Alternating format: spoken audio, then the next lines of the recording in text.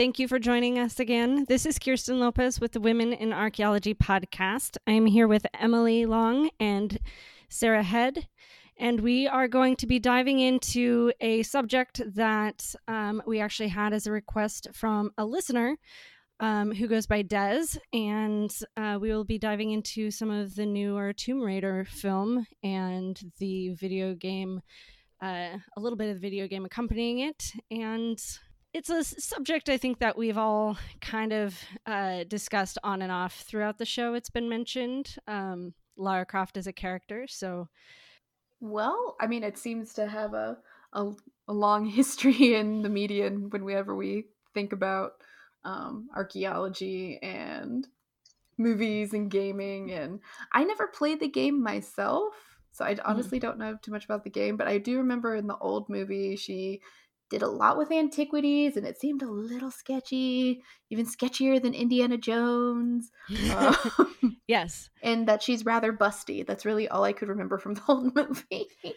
So there's a lot going on. So a lot of the listeners, I'm guessing, have probably heard of Tomb Raider and Lara Croft in, I think it was 2003. The original Tomb Raider movie came out with Angelina Jolie, and that's what Emily's referring to, was going in a lot of ways replicating the look and feel of the original video game, which was released in the mid-90s. I believe it was 95. So I've heard two stories on the bust conundrum and why she was like, I don't know. Wait, are we just jumping straight into the boobs? G? Yeah, because you have to. You know? It's kind of in your face from the start. Okay.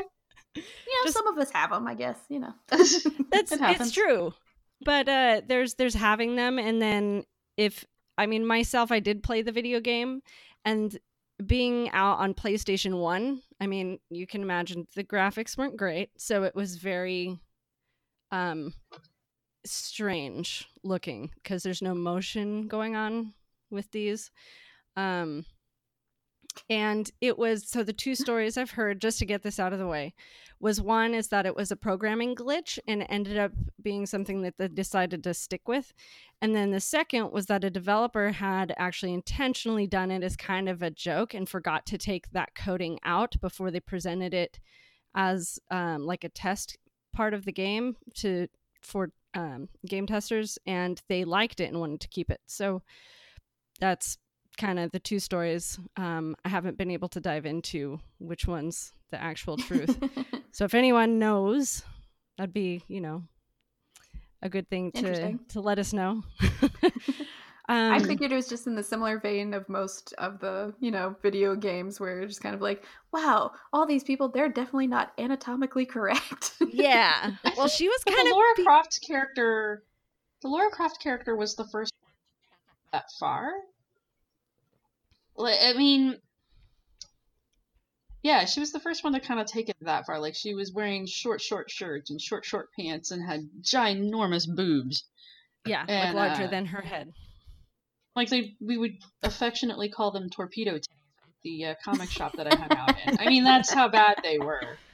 And it's like each time they reinvented her, they just kept getting worse. I mean, I just remember when I was working at the comic shop, we got a figurine in, like one of those little resin cast statue things. It's an action figure. And, the boobs on them were just, like, they were so absurd, even the guys were making comments about how stupid they looked. Yeah. And I was like, when the men are no longer impressed by them, then you've gone too big. Exactly. So there's that. And one of the things that when they reformulated her character in the most recent reboot, they just took that whole boob bit away because there were attempts at sort of downsizing or sort of going in between or making it more tasteful, like a full length shirt instead of this short shirt. And they ended up deciding in what is now the current or more recent film is she's just average, just, wearing a tank top, more or less normal. But I think it's still very fit. Yeah. Well, it's important though. I mean, we're leaving out the game tie-in. It's really important to understand that the evolution of the movie character corresponds tightly to the evolution of the game character itself. And I haven't played the games, but I do keep an eye on the character and the development of the games because, for obvious reasons, we are constantly being compared to Lara Croft because she has at no point ever been an archaeologist until the most recent rendition of the game. Was she? Oh, of the game. Of I the thought game. of the movie. I was like, I don't Yes. remember her being. Well, an see, archaeologist I thought in that the was movie. interesting when I watched the movie because this most recent movie came out in 2018, whereas the most recent reboot for this game was what 2 years ago, 3 years ago. Yeah, it was I think it was about 3 years ago. And then they came out, I think, with a second section about 2 years ago. Yeah. So when the game, well, you know, when the game originally started in 1996, she wasn't an archaeologist. They didn't try to make her an archaeologist. She was a Tomb Raider. That's why the game is named like it is. But of course, since it had something remotely to do with archaeology, therefore all female archaeologists must be Lara Croft. Which well, there's I a wear lot of shorts and tank tops in the field all the time. It's just how I roll. The sexual nature of the character aside, like the fact that people don't know the difference between a Tomb Raider and an archaeologist, I think says a lot about archaeology's inability to communicate with the public. And so, you know, us being compared to the Tomb Raider just because we're female and we're in the field gets annoying, but it's understandable. Yeah, and I mean the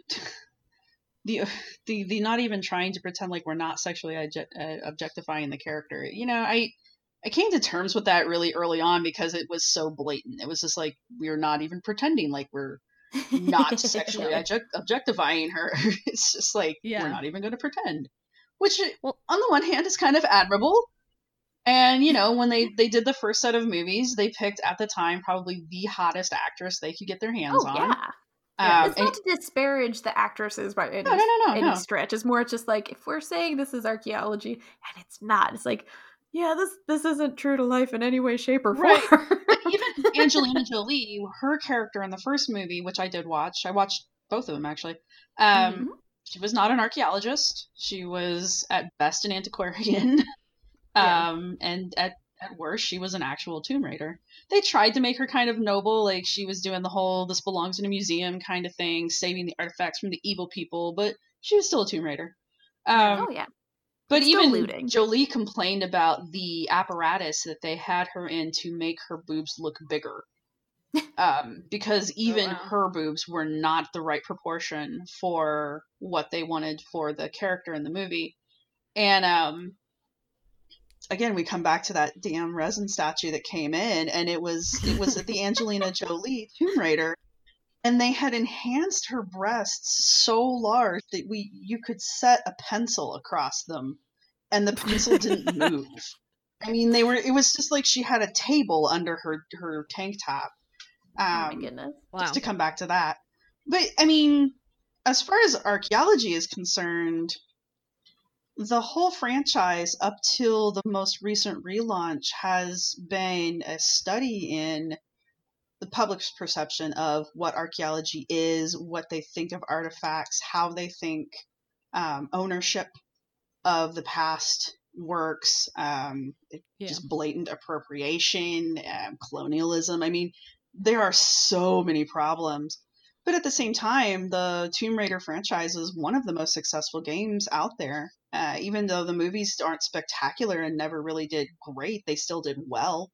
Yeah. And when the games were re-released this last time, I mean, they were some of the most anticipated games of the year to be released. Yeah. Now, when they released them this time, at least in the first the first game, she was an archaeological undergraduate.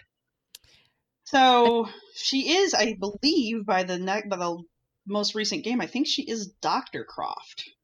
Yeah. So I remember by the time she was on the ship, she was a PhD candidate or something like that. She was a student. Something like that. Yeah. Yes. And hadn't. Yeah. So she was like working her way there. and that's where she kind of played into, or they put her in a position of actual authority. And I'm sure we'll get more into that contrast with the film. But I was anticipating I was like sitting there with my pencil, knowing that, I'm going to analyze the crap out of this. We're going to talk about because I had played the game. So I was anticipating her archaeology education being introduced in there more than what had been mentioned in the game. And it never came. And it was really interesting. That's why, in the newest movie, they don't do the archaeology thing. However, they do go out of their way to mention, spoilers, if you haven't seen the movie, probably shouldn't be listening to this episode. Go watch it and then come right back. Yeah. When she's reunited with her father and they're doing the whole weird beard thing, he's asking her, which school did you go to? Did you go to Cambridge, or I forget what the other one was. Cambridge or something else. And she's like, Oxford, thank you. She's like, actually, I didn't go to either.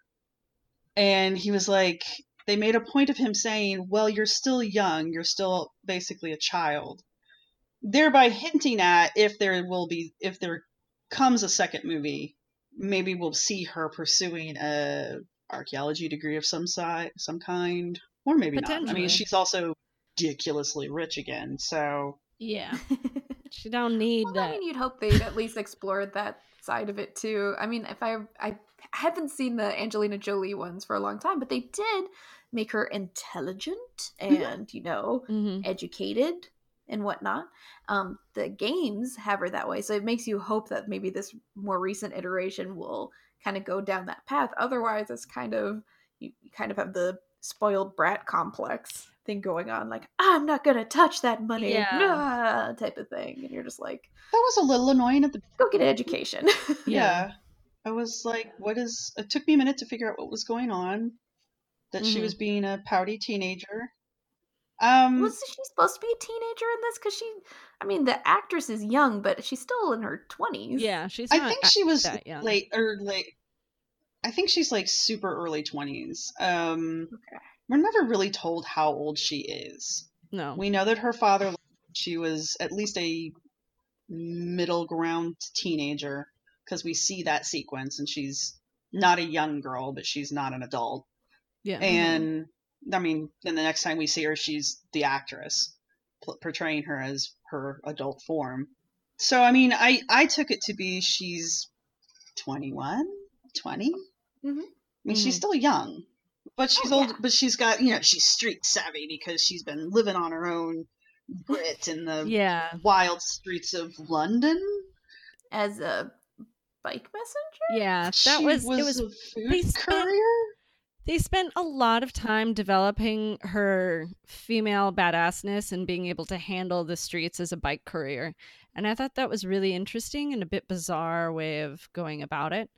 Well, it was, bike couriers, they're real badasses. It was better than us just assuming that she's going to be a badass. I mean, they at least tried to explain why the character has some of the physical attributes that she has. Like, I'm sorry, the woman's arms have to be reinforced with some kind of bionic metal, because there is no fucking way she survived half of the shit she did in this movie. Well, a lot of the film this time around, after going through the introduction sequence, once she reaches the island, it follows very, very, very, very closely to the gameplay.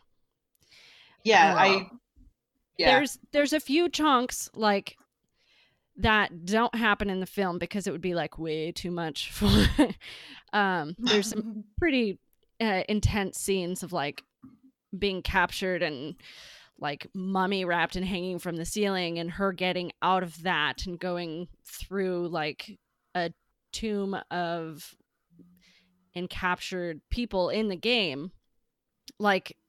There's a lot of very open death right off the bat. That a normal person would not be able to process in that amount of time and then come out the other side like the most amazing badass whatever.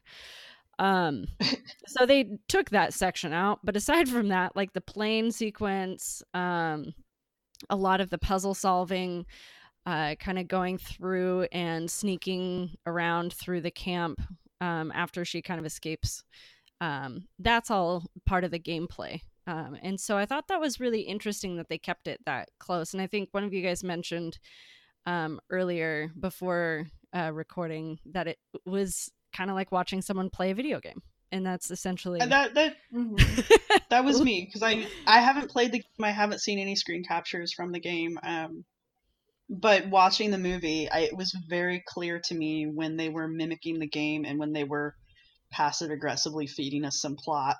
And I mean, it was a good movie. I'm going to tear it apart, but it was a good movie, and I would totally watch it again, and I'll watch the sequel if it ever comes out, because it wasn't bad. It's like a good summer blockbuster, and that's like, you're not going to leave the movie going, oh wow, you're going to be like, yeah, that was pretty good. That's pretty good. I mean, I agree with Emily. I think it was actually better than the Angelina Jolie movies, which I enjoyed both of them, but I honestly think it was, as far as part of the Lara Croft franchise, I think it was better. Yeah. I haven't played the new games, but I've heard really good things about the new games. So, well, one of the things I appreciated about the film this time around, aside from spending time on developing her character at the beginning, was that they actually, it seemed really interesting because I was looking for it. I was looking for that Tomb Raider bit. I was looking for the taking the artifacts and jetting. Like, oh yeah. But pretty much the entire time, she's not wanting to. And in the end, she's actually fighting to keep the shit in the goddamn ground. She did. So I have so many issues into the movie. Yes. See, I don't know if it was so much a desire to be like, leave the artifacts in place, we should not disturb it. I think it's more, it's like, if we take anything, we're gonna kill everybody. Yes. So I don't know. But she didn't go into the game. She didn't go into the story with the desire to find anything other than her dad. Yeah, that is true. I mean, that was her end goal. I mean, she was offered throughout the movie. She was offered several times the ability to solve the puzzle, get the thing, she was tempted several times, and every time she turned it down because all she wanted was her dad. I mean, she even didn't kill the big bad because it would have possibly killed her father. Right. Yeah. She reluctantly went into it. It's interesting you say that, because I was just curious. I brought up the movie on Rotten Tomatoes, and there's the whole list of different different reviewers and whatnot, little blips here and there, and there's I mean, it's like 51%. Like, some people liked it, some people hated it, and I think this is pretty true. For one of the reviewers said, it's like, it looked like the director was going to deliver, and quote, a video game movie that transcended the genre, mostly through the neat trick of having his ass-kicking heroine be driven by the thoroughly human desire to be daddy's little girl again. So saying that it's like, it was just too much of that, as opposed to a bigger theme than just being like, I don't know. I mean, daddy. But it's still good. Yeah. Aside from the obviously sexist comment of daddy's little girl, I think the reviewer actually kind of hit it on the head. It wasn't a typical action hack and slash Tomb Raider. It was this girl who's grieving for the loss of her father. Yeah. She finally is given the means to go find her father. And that is her goal. That is the driving goal, is for her to go find her father. Everything that she does, from the point that she finds his little hidey hole to the end of the movie, is her trying to find her dad. And I mean, if the movie had been done better, I think the scenes where she had to, again, if you haven't seen the movie, you probably don't want to listen to this. The end of the movie where she has to leave her father. Oh, yeah. I think that should have been a much more wrenching moment than it came off. Yeah. Just kind of like, okay, bye. Well, I mean, It's kind of there was a very press there. There was a very short amount of time to really make that decision, but it should have been expressed through the cinematography as more impressive than it was. It very much. I feel like that was a failing of the director and not so much the actors, because it has a hell of a. Yeah, they did pretty good with the cast. Yeah, it's got a good cast. I mean, we can talk about the Chinese element and blah. But there's a lot of things we can talk about in this. Oh, yeah. But as far as like picking actors and actresses and having a decent cast, I think it did. It nailed it. Mm-hmm. I think so. I mean, I think, and I'm probably going to butcher the actress's name, Alicia Vikander? I would have said Alicia, but yeah, Vikander. Sure. I think so. I think she was really good for the role. I think she was good. Yeah, she was very believable. Yes. I don't think at any point, with the exception of the action sequences, I don't think there was any acting at any point that I wasn't like, yeah, okay, sure, I believe this. Whereas with Angelina Jolie, when she portrayed the actor, like, I actually don't like Angelina Jolie as an actress because I think she's very wooden. Like, she has one expression and, like, two emotions, and at no point were any of those appropriate for the movie. So just having an actress who had, like, 5 emotions was great. Not saying that the Alicia Vikander only had 5 emotions. I'm just saying, like, her performance was far better than Angelina Jolie's performances in those films. I'm just going to put that out there. Well, on that note, I think we may need to take a break. That sounds great. During this break, why not check out the Women in Archaeology blog and see the types of posts we've been putting up over the last 2 years. We have been discussing many different types of topics, from surveys that have been done in the field on what archaeologists are experiencing, all the way to subjects that interest us at this time. You can also see the backlog of episodes, and it's also a way you can contact us about your interest in the episode and any topics you would like us to cover sometime. Again, thanks for listening. And welcome back. We are going to continue our discussion on the most recent rendition of the Tomb Raider films and franchise, released earlier this year in 2018.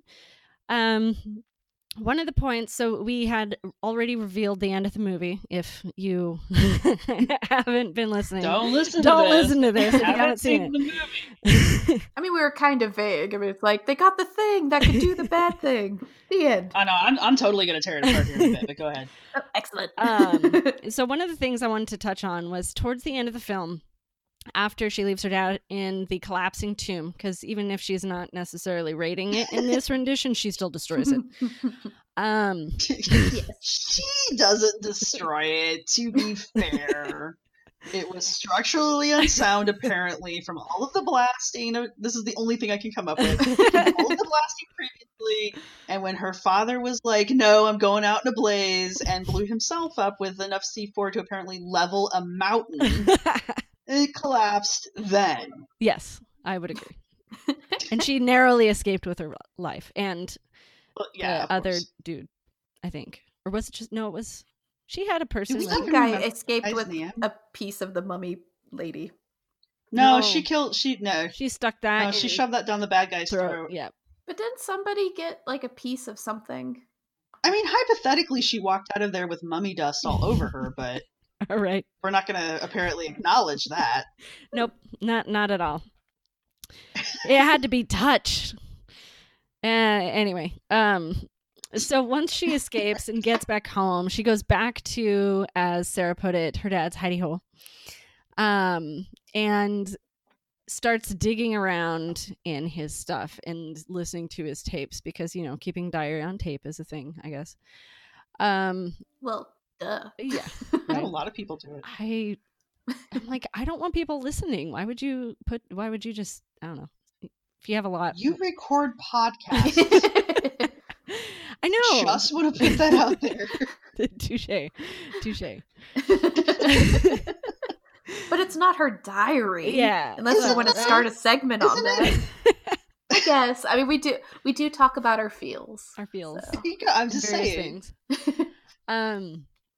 But she ends up finding some links that we find at the end that is supposed to be, I think, a segue to a second film to come. Yeah, it's a setup, yeah. And basically links these various arms of her father's company, or now her company, to evil, generally speaking, that are associated with these looting occurrences. Specifically the one that she narrowly escaped from. I was gonna say there's at least the one that she was quote unquote fighting against, even though she had no idea who they were. Exactly. Which confused me. I was very confused. Like, if her father knew that they were evil, why did he own them? Right. Well, he hadn't been running the company for 30 years. Business lady have it? Yes, she was. Apparently, okay.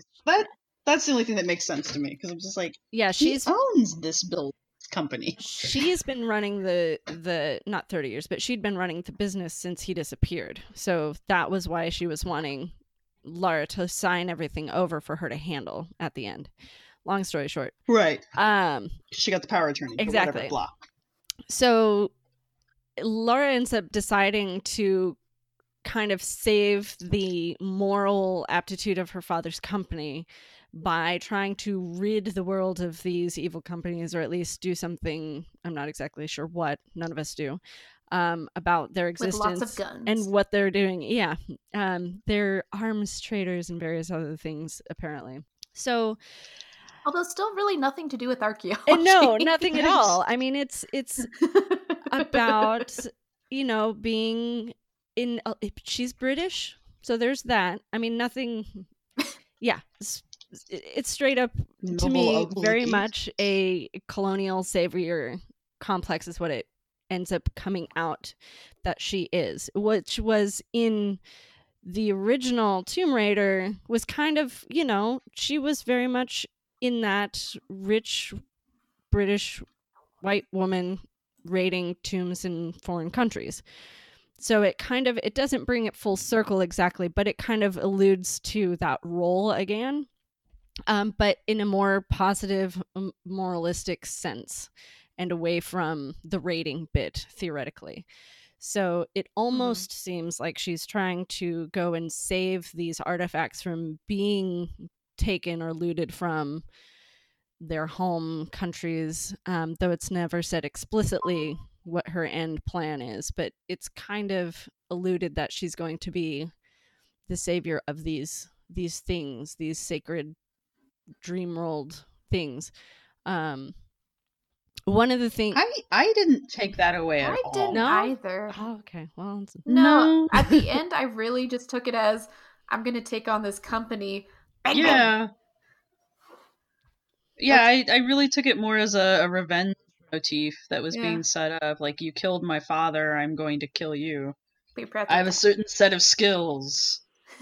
Well, some of it was specifically the company, but he talks a bit about, again, his obsession with these artifacts.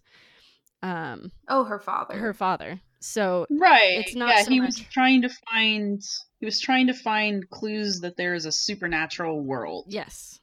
After her mother died. Yeah.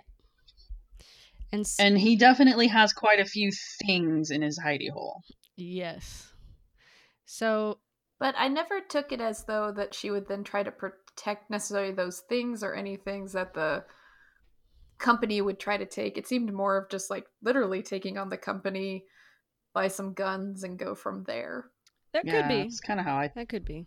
We'll see how it plays out. But I mean, I was gonna say we won't know much until we see the second. Oh, definitely. Yeah. And I was curious, which will be at least 2 years, probably. Well, yeah, I googled, is there going to be a Tomb Raider 2? And all like the titles are pretty much just like, will there be one? Right. Well, it just came out. It came out this year. It did, but usually they have something in the works, like the Avenger movies, where it's like there's Marvel. We can't hold most movies up to Marvel. Oh, yeah, Marvel has like a 17-year plan or something stupid like that. So yeah. But they also have the money to back it up. Yeah. No, I don't know. I mean, it'll be interesting to see if they try to, I mean, because they kind of didn't really, like you were pointing out, they kind of really didn't stick with the Tomb Raider theme. Like, it wasn't a hack and slash. She didn't even want the fucking artifacts. No. You So know? I wonder, maybe that's something they're hoping, like, this is the pre-Lara Croft movie, and so, like, that they're just trying to get you interested in, as opposed to being the established one, this is, like, her before, and then the next movie will be her as the established figure we know in the games and the previous movies, but Yeah, I maybe. guess it all depends if there's going to be another movie. Well, because the Laura character has always been an expert in whatever plot requires her to be an expert in that day. And this character, I mean, shit, we meet her in the beginning of the movie and she can barely defend. I mean, don't get me wrong, she could kick my ass. That's you know, without question. But the whole point of the first couple scenes is you're showing how, like, she bites off more than she can chew, and she can't hold her own in a fight. Mm. You know, she gets her butt kicked by this very nice looking MMA fighter at the very start of the movie. Yeah. You know, and she's basically just talking shit the whole time. That's pretty much all she does the first chunk of the movie. Mm-hmm.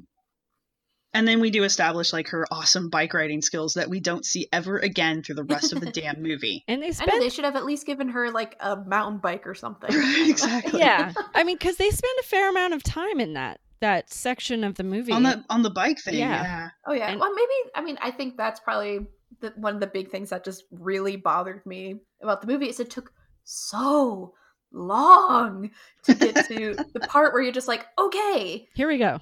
do some tomb raiding already. I liked the fox chase scene only because I initially saw it go and I'm like, that would be really fun. Yeah. That would be a really fun thing to watch or see. And then I was like, except for the whole fact that now they're going to go careening through everything and probably almost die. And that's exactly what happened. But I was like, the premises of this fox hunt thing sounds really great. But yeah, it was. We are condoning. No, we're not actually talking about like, a fox red. hunt. They're calling the person on the bike the fox, and they had to chase them down and catch them before this bucket of paint ran out. I'm sorry, it sounds fun. Shut up. It was really And good. Laura brashly says, after being it said that the fox had to be both confident enough that they could win and dumb enough to do it, she was like, I'll do it. And Like, I am. exactly. Yeah. She, like, basically raises her hand and says, I am those two things, let me have my money. Yeah. And then It's proceeds like, to oh, be for the love of God, yeah. the quote-unquote fox on the bike. And, she's winning. She did almost win. She almost did till she hit a car. You know. I think, technically, they didn't catch her until the paint was gone. No one had caught her yet.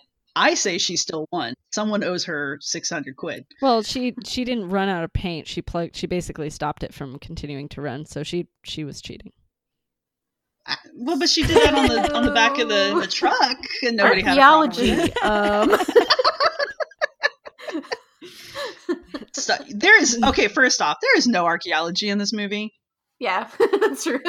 Well, I mean, there's a tomb, and There is a tomb. old stuff, but no archaeology is being performed. Not really. There is a really cool part or piece of the film. While it didn't do a lot of great things for Indigenous oral histories, it did sort of give a nod to links between oral histories and mythologies and the archaeological record. And I thought that was interesting. Of course, then it did really kind of poke its foot partway into the pseudo-archaeology realm of the sort of quote-unquote other side or spiritual realm, as her father was looking for. So, but when they're in the tomb, she's finding the logical explanations as to why these links are made and why these explanations are the way they are. And I thought that was a neat discussion in a weird way of pseudo-archaeology and sort of the reality of how these things are linked or not linked. I think you could make the argument that her father was an archaeologist, or at least was set up to be an archaeologist. We're never really told what he does. No.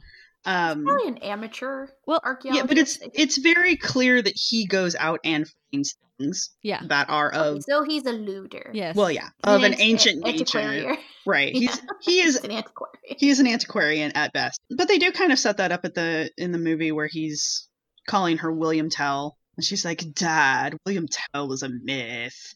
Yeah. And he's like, there's a bit of truth in every myth, because that actually comes back to haunt us later in the end of the movie. Yeah. Mm-hmm. So they set that up.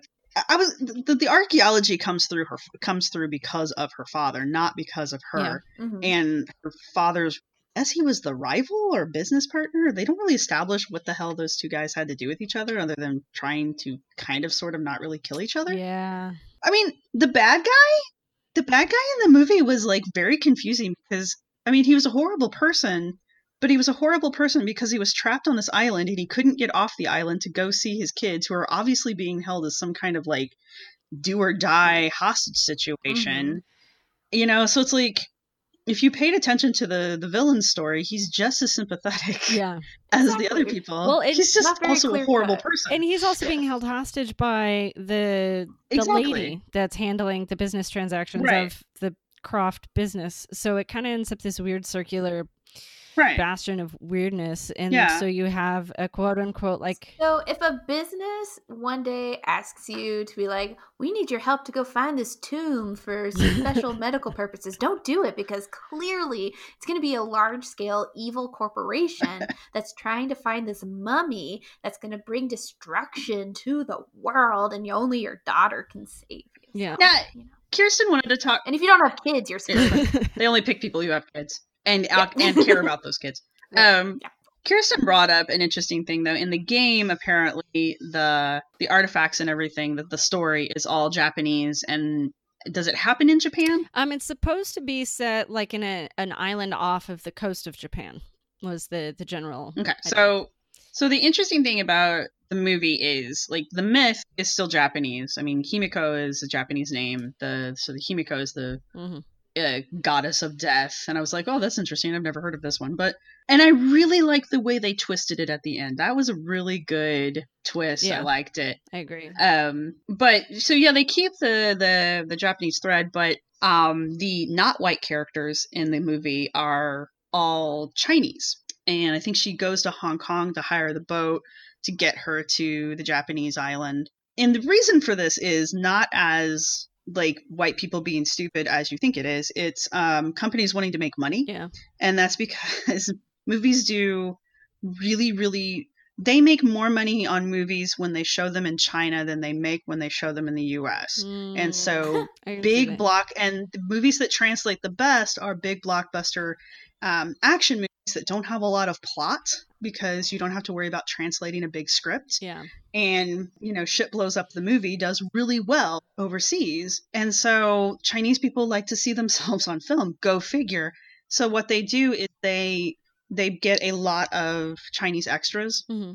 And a lot of times you will find, like, I guarantee you, if you can find the Chinese edit for this movie, the guy who was the male lead, the male lovish interest, not really, but kind of. Yeah. I'll bet you he has a bigger part in the movie when it was shown in China than how it's shown here in America. That would make sense. So that's not actually us being assholes. That's the film industry trying to make money. Yeah. So the rest of it is probably us being assholes. I will totally throw that out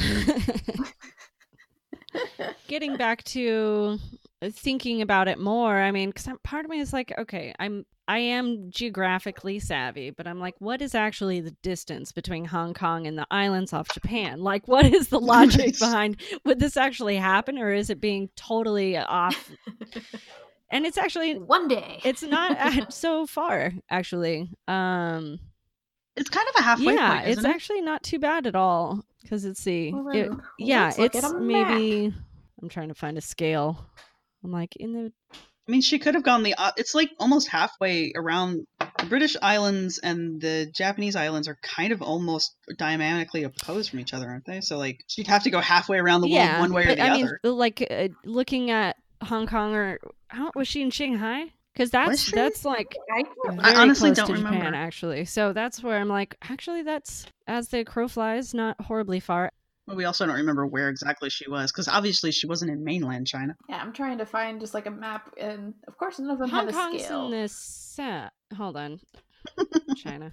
Oh yeah, it Hong Kong's a peninsula, isn't it? could be like 500, depending which island. Hong Kong's in the south. It's like way far. So Yeah. she would have had to have been in Shanghai.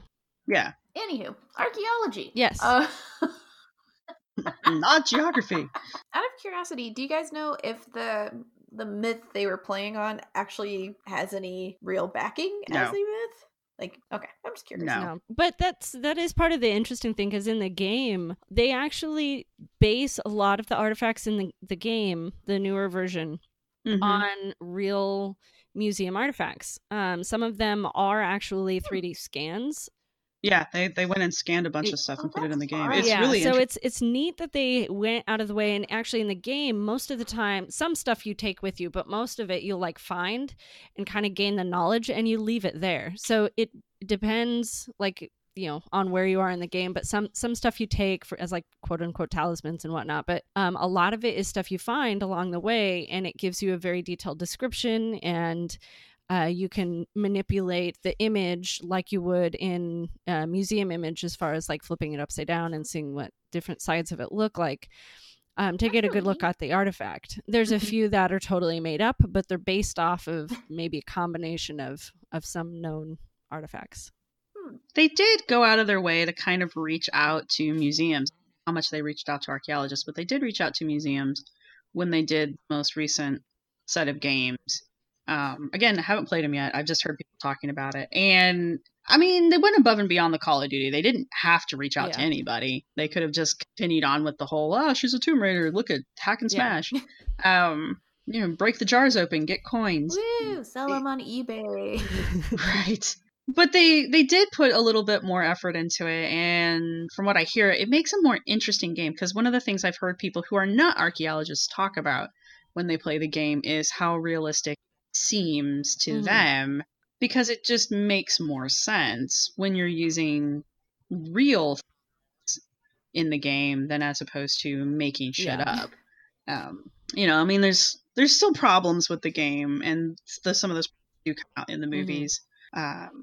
There's that. But why don't we take a real quick break, and when we come back, we can just completely spoil the movie for everyone. More than we have good. already. Sounds good. You've been warned. Again.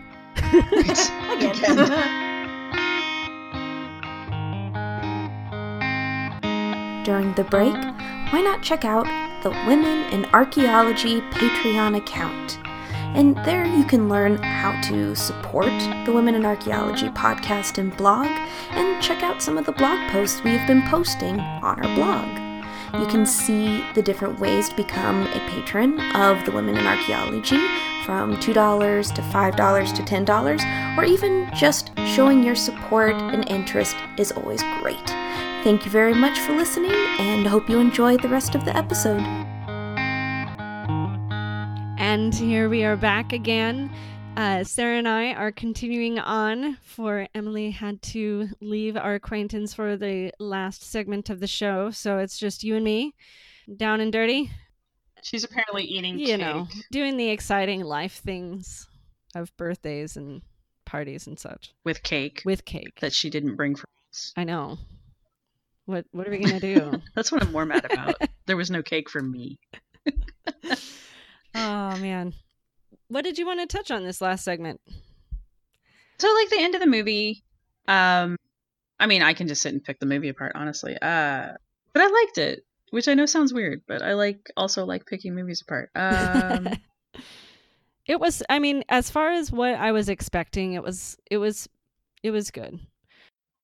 Well, I mean, we can talk about the reveal, because, like, the apparent plot, it wasn't really the plot, but the side plot was that, her father was looking for Himiko, the death goddess, and he was looking for this place where the goddess was buried. And the story throughout the movie, up until the end, has been, again, if you haven't watched this movie, hang up now, has been that Himiko was this death goddess who just killed indiscriminately, and she just, the very touch of her hand brought plague and disease upon the earth, and she was only stopped when the generals of her army finally rose up against her and buried her alive underneath a mountain.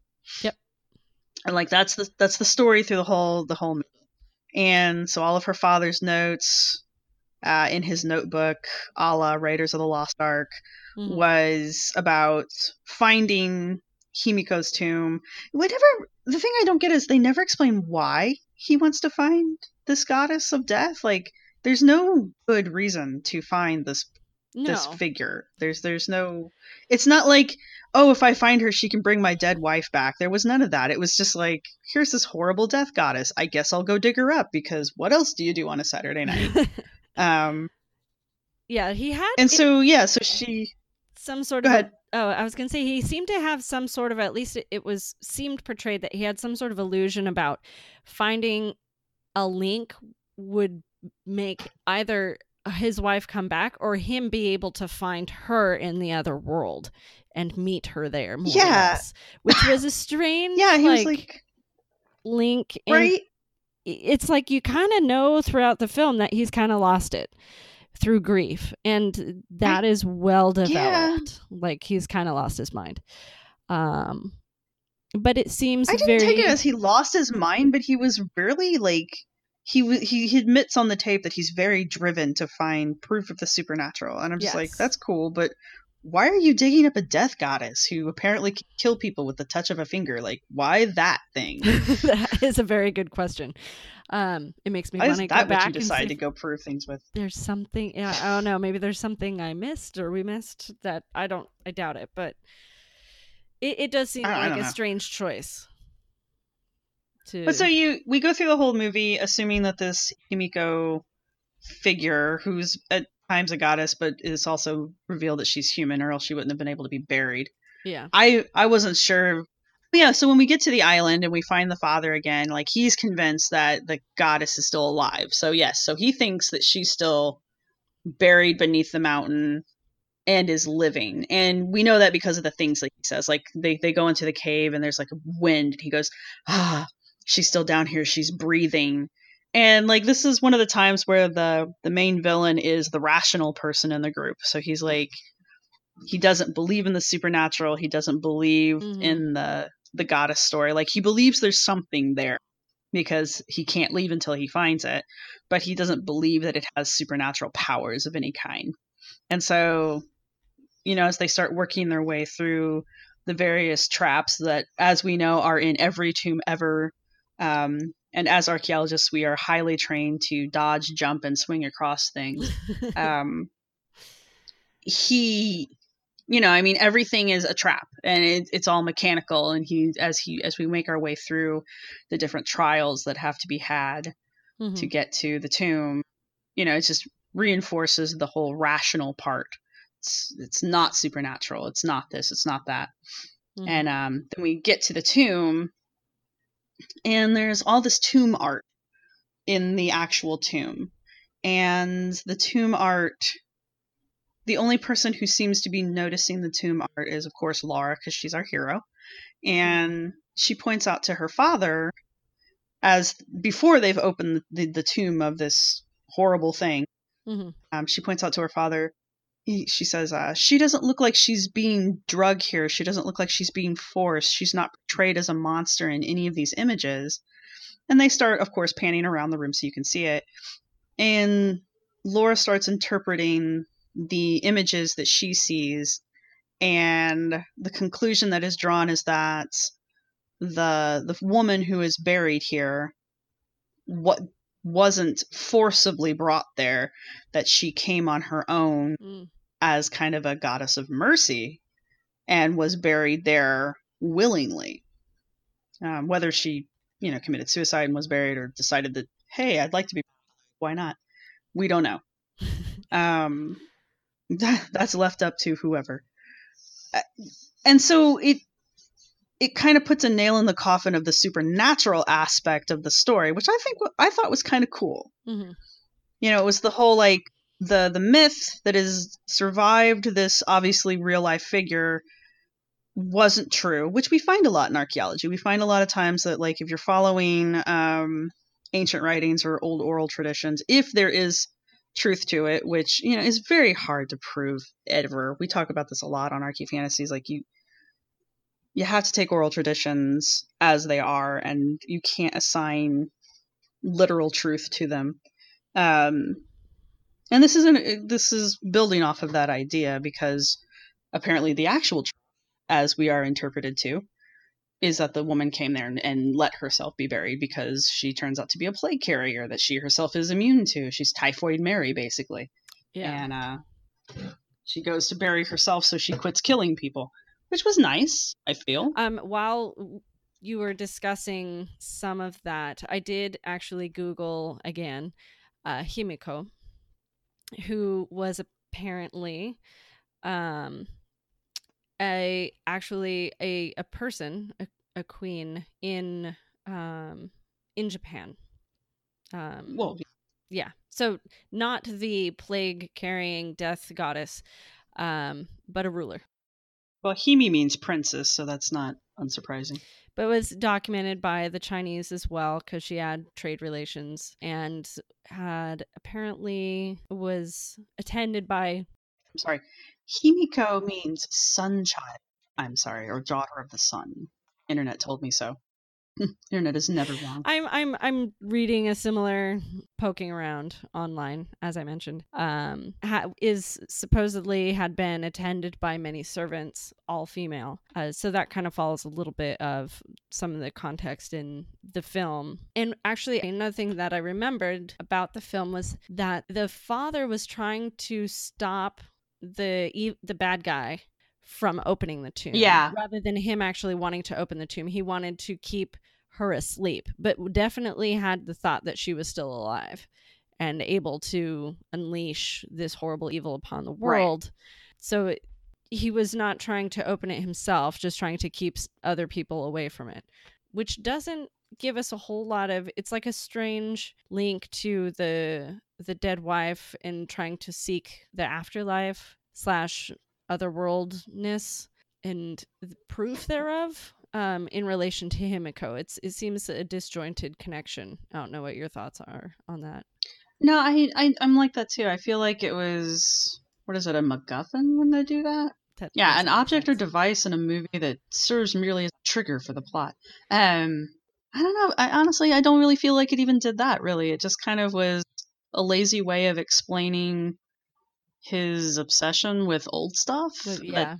Yeah, it didn't really seem to have anything to do with the actual plot. No, just the fact that it made him less of a looter and more lovable. It didn't, though. No, but I think it just made him more sympathetic. Yeah, that's I think what they were going for is giving him some sympathy with the audience, because Laura's whole being was aimed at finding her dad again, so they didn't want him to seem horrible. They didn't want him to be an awful person. Yeah. So that makes sense. The structure of the film was generally good. I feel like they spent way too much time introducing her, and I know why they did. And maybe, I guess, I was looking for something completely different, which is why I'm like, you're going to spend the first 20 minutes as a bike career? Okay. I think, it's an origin. To put it bluntly, she's a superhero. And this was a superhero origins movie. Yes. And that comes across clearly with all of the stuff that happens to her physically throughout the movie. Mm-hmm. Whether we're ever going to assign her actual superpowers or not. Nobody human goes through that shit and survives. Like, she literally drops out of the sky, takes a short tumble through the woods, pulls a sliver of wood the length of my hand out of her stomach, which is roughly the width of my hand, and walks away. I know. Like, she's fine. I'm just like, and I'm trying not to be too critical, because I know if she had been a male character in a male driven movie, we would just be like, oh yeah, he's a badass. And she's totally a badass because she's able to do it. But we need to recognize that both of those people are not human. That's right. Yeah. Regardless of gender, that person is not human. Yeah, and she hurts for like 10 minutes or less. Right. And then it's okay again. And then we conveniently remember that, oh yeah, I've got a puncture wound going through my entire torso when we find Dad again. After free climbing up a sheer face cliff to get to the father, who is living in a crevice in the side of a rock wall. then it starts to bother her a little bit. Well, that's after mud wrestling a dude. Right? And the whole time I'm like, there's so much of an infection that's going to happen right Dude. right there. Okay, so you were talking about how gritty the movie is, how gritty the game is compared to the movie. I think that scene was pretty rough compared to the rest of the movie tone-wise. Like, Yeah. it was a very, like, even the lighting on that scene was rough, very dark, very sinister. Like, it's literally happening in a mud puddle, so it is dirty. Yeah. But yeah, I guess, I don't know, it was an interesting moment in the film because it didn't actually have to happen, but it still happened anyway. Because if you're just looking at like she had to kill him because he was going to kill her. It's like, no, he wasn't. He clearly states, I'm going to take you back to the camp, which of course she doesn't want to go to. Yeah. And then at one point where he is actually choking her out, he says, stop struggling, thereby implying that if she were to stop struggling, maybe he wouldn't, I don't know, keep hurting her. I don't know. I'm not justifying this dude in any way. I'm just saying, like, I think his instructions were to bring her back alive, so he wasn't right. It was clear that was wanting to necessarily. Exactly. And then to go from that to, this is the one guy in the movie that she just straight up murders. And I think it's an interesting scene because I watched it wasn't How It Should Have Ended. It was Honest Trailers. I watched an Honest Trailers clip about the movie. And one of the things that they were being critical about was how often she screams in the movie. Like she screams out of frustration. She screams out of pain because, she's human, or at least human-esque. And usually when humans feel pain, they vocalize it in some way. And so it was an interesting thing to see this character being so blatantly masculinely badass and then to be criticized for that and then criticized for showing a quote-unquote feminine trait such as crying out from pain. But she also makes that same cry as she's like strangling this. Well, she basically drowns him in mud. Yes. It's a rough scene.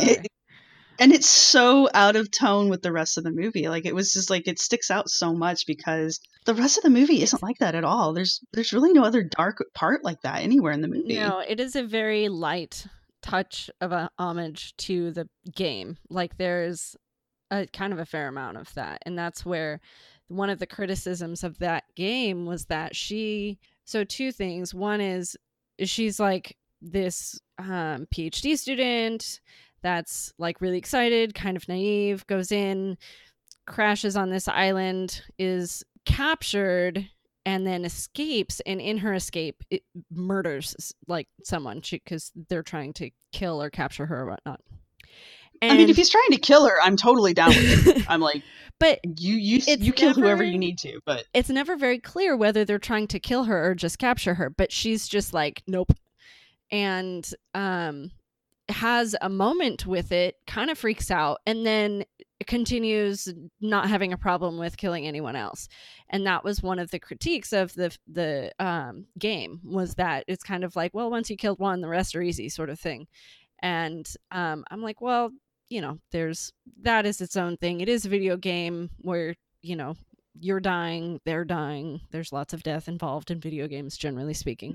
I was going to say it's a video game. I guess we have to accept this.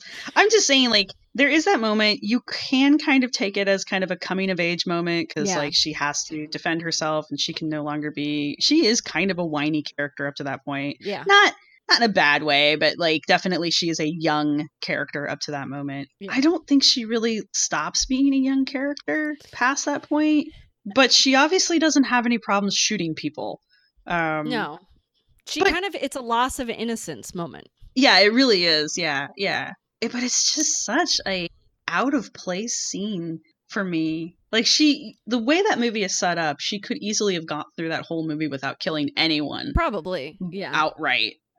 Outright. Except for the main bad guy. You have to kill the main bad guy. That's just the genre. Yeah, one of the pieces going in there too, and I don't know, and this, I don't know if this touches on like the whole removing the large piece of wood from her midsection, but in the video game, one of the things that happens to her, and I mentioned this before on the show, is that when she dies in the video game, she's like really horrifically dies in a I saw some languishing scenes. way. Yeah. Like it falls, it like is impaled, and it spends like a good few seconds with her, moaning and dying. Yeah. Which is very distinct from like a male video game character's death. Like Right. I remember yeah. talking to Megan Dennison probably a couple of years ago now, and she talks about how in video games,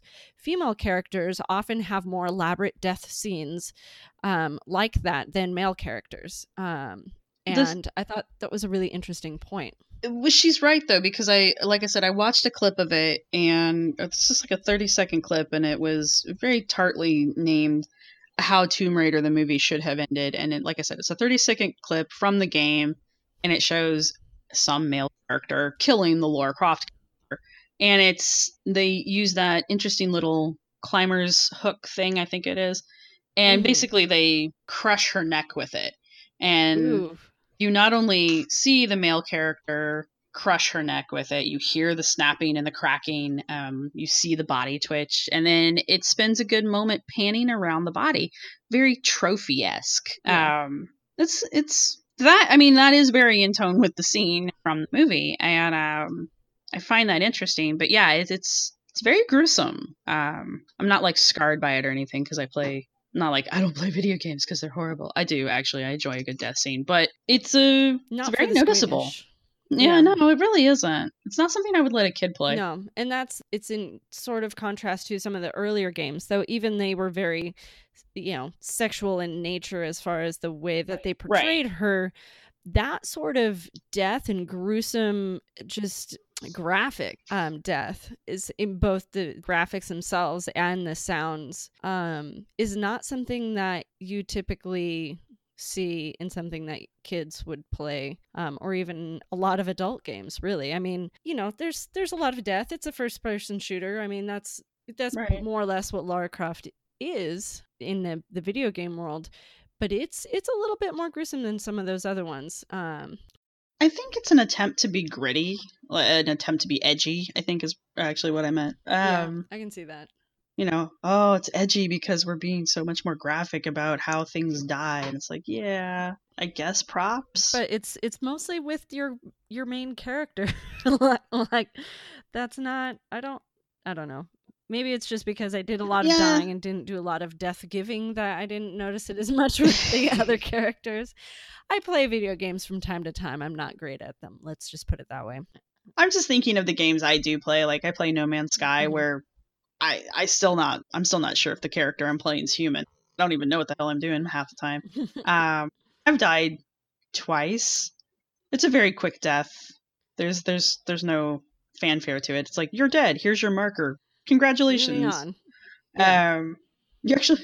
So, and the other game I play a lot of is Elder Scrolls Online, and when you die there, you just kind of die, and then you reappear in your underwear. But it's just, you just die. It's not a big production. Yeah. But it's also, neither of those games are single player games. They're multiplayer games. Yeah. So I guess you can't really have a big elaborate death while you're waiting to respawn so you can join your party again. That's true.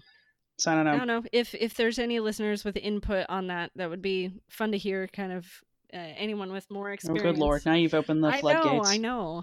I just, good interaction is good interaction.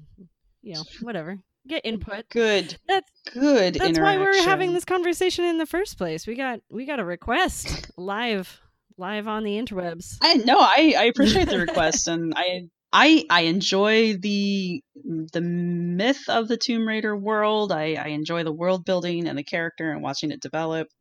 So yeah, I mean, if people want to talk about that kind of stuff or have us more questions about Tomb Raider and how it's not archaeology, which I don't really know if we've driven that point home. Well, and especially in this film, there was I think about the time that the film came out, I hit up the closest comic book store to my house, which is like 3 blocks away. And they have the first of the most recent. So apparently when they released the new reboot of the game, they also put out a reboot of the comic book series. And the first one is her at a conference. So I was like, what? She's this. She's basically at whatever, I don't remember what they called it in the comic book series, but practically the SAAs, more or less. And just her not liking being in the conference office-y room and having to wear a suit. And Well, that's a damn lie. and then like a colleague gets murdered within, the first few pages, and that's her job, is to help figure out Who did whatever it? knowledge someone wanted to get from him. And I don't. Okay, so first off, archaeology conferences, as long as you're not sitting in the papers, and even half the time you're sitting in the papers, archaeology conferences are not boring. They're not. There's Nobody wears suits. I don't know what fucking conference she went to, Right. but I've yet to see someone in a suit unless they were like an undergrad presenting their first paper. I don't know. Being in DC, I actually felt like I had to go be formal. I purposely dressed down because I was like, screw you, it's DC. I also was from the area at the time, so like the magic of that had rubbed off. That's true. Also, almost every archaeologist I know like enjoys being at a conference in some capacity. Yeah. Even when they're like moaning about it, they enjoy moaning about Yeah. it. So And that's exactly it. Like, it's being able to be there with people of like mind, and she apparently was Right. not of like mind. So I don't know exactly where that puts her as far as archaeology. Not an archaeologist, really. lonely existence. Yeah. So she's, I don't know. I've always kind of, when I was younger, I thought she was a fun character. I never dressed up like her for Halloween. I know that's a thing.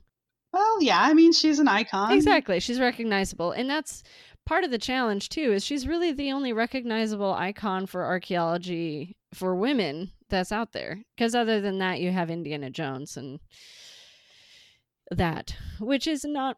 I mean, you can be sexy Indiana Jones. Because we know that female costume is basically just the word sexy and then whatever else it's supposed to be. Yes, that is. Oh, there's definitely sexy archaeology. Yeah. I Sexy think it's sexy archaeologist. archaeology woman or something. Yeah. I'm like, well, I don't know. The two Desert Eagles, it's hard to not. It's either that or the bullwhip. And I don't know which one. And that okay. One more thing before we Yes. leave. And this is totally the movie and me just being nitpicky. So she straight up strangles this dude, right? Mhm. Fucking kills him in the mud. And then leaves his goddamn gun that we know is there because it goes off during the struggle, just leaves it on him and walks away. And I'm just like, bitch, you go back there and you pick that fucking gun up. Yep. And of course she doesn't listen to me because it's a movie and no one can hear me. And then at the end of the movie, she's just suddenly like, woo, 2 guns. And I'm just like, where did you get that? Like, what? Not only 2 guns, but 2 of the biggest guns I can find. Yes. I'm going to double wield the guns that have enough kickback that they could potentially break my arms. I'm going to use those guns. Oh yeah, she Just saying. goes to the pawn shop at the very end, and she's like, I want those. Yeah, two. the pawn shop is funny. To be fair, I did enjoy the pawn shop scene. Those 2 were adorable, and I did appreciate them greatly. If anyone else has any particularly important pressing things they would like to bring up, post on our website, send us a little tidbit if you want to write a blog post. But email us at womeninarchaeology@gmail.com and find us on Twitter, and we can hash this out on that stage if you want, at womenarchies. And I think that's pretty much it. It was fun. Yeah. Well, thanks for hosting this, and thank you to our listener who sent Yes, the idea. thank you, Des. And send some more suggestions if you or anyone else has. We're always happy to have them. Well, Kirsten, it was good talking to you again. See you on the flip side.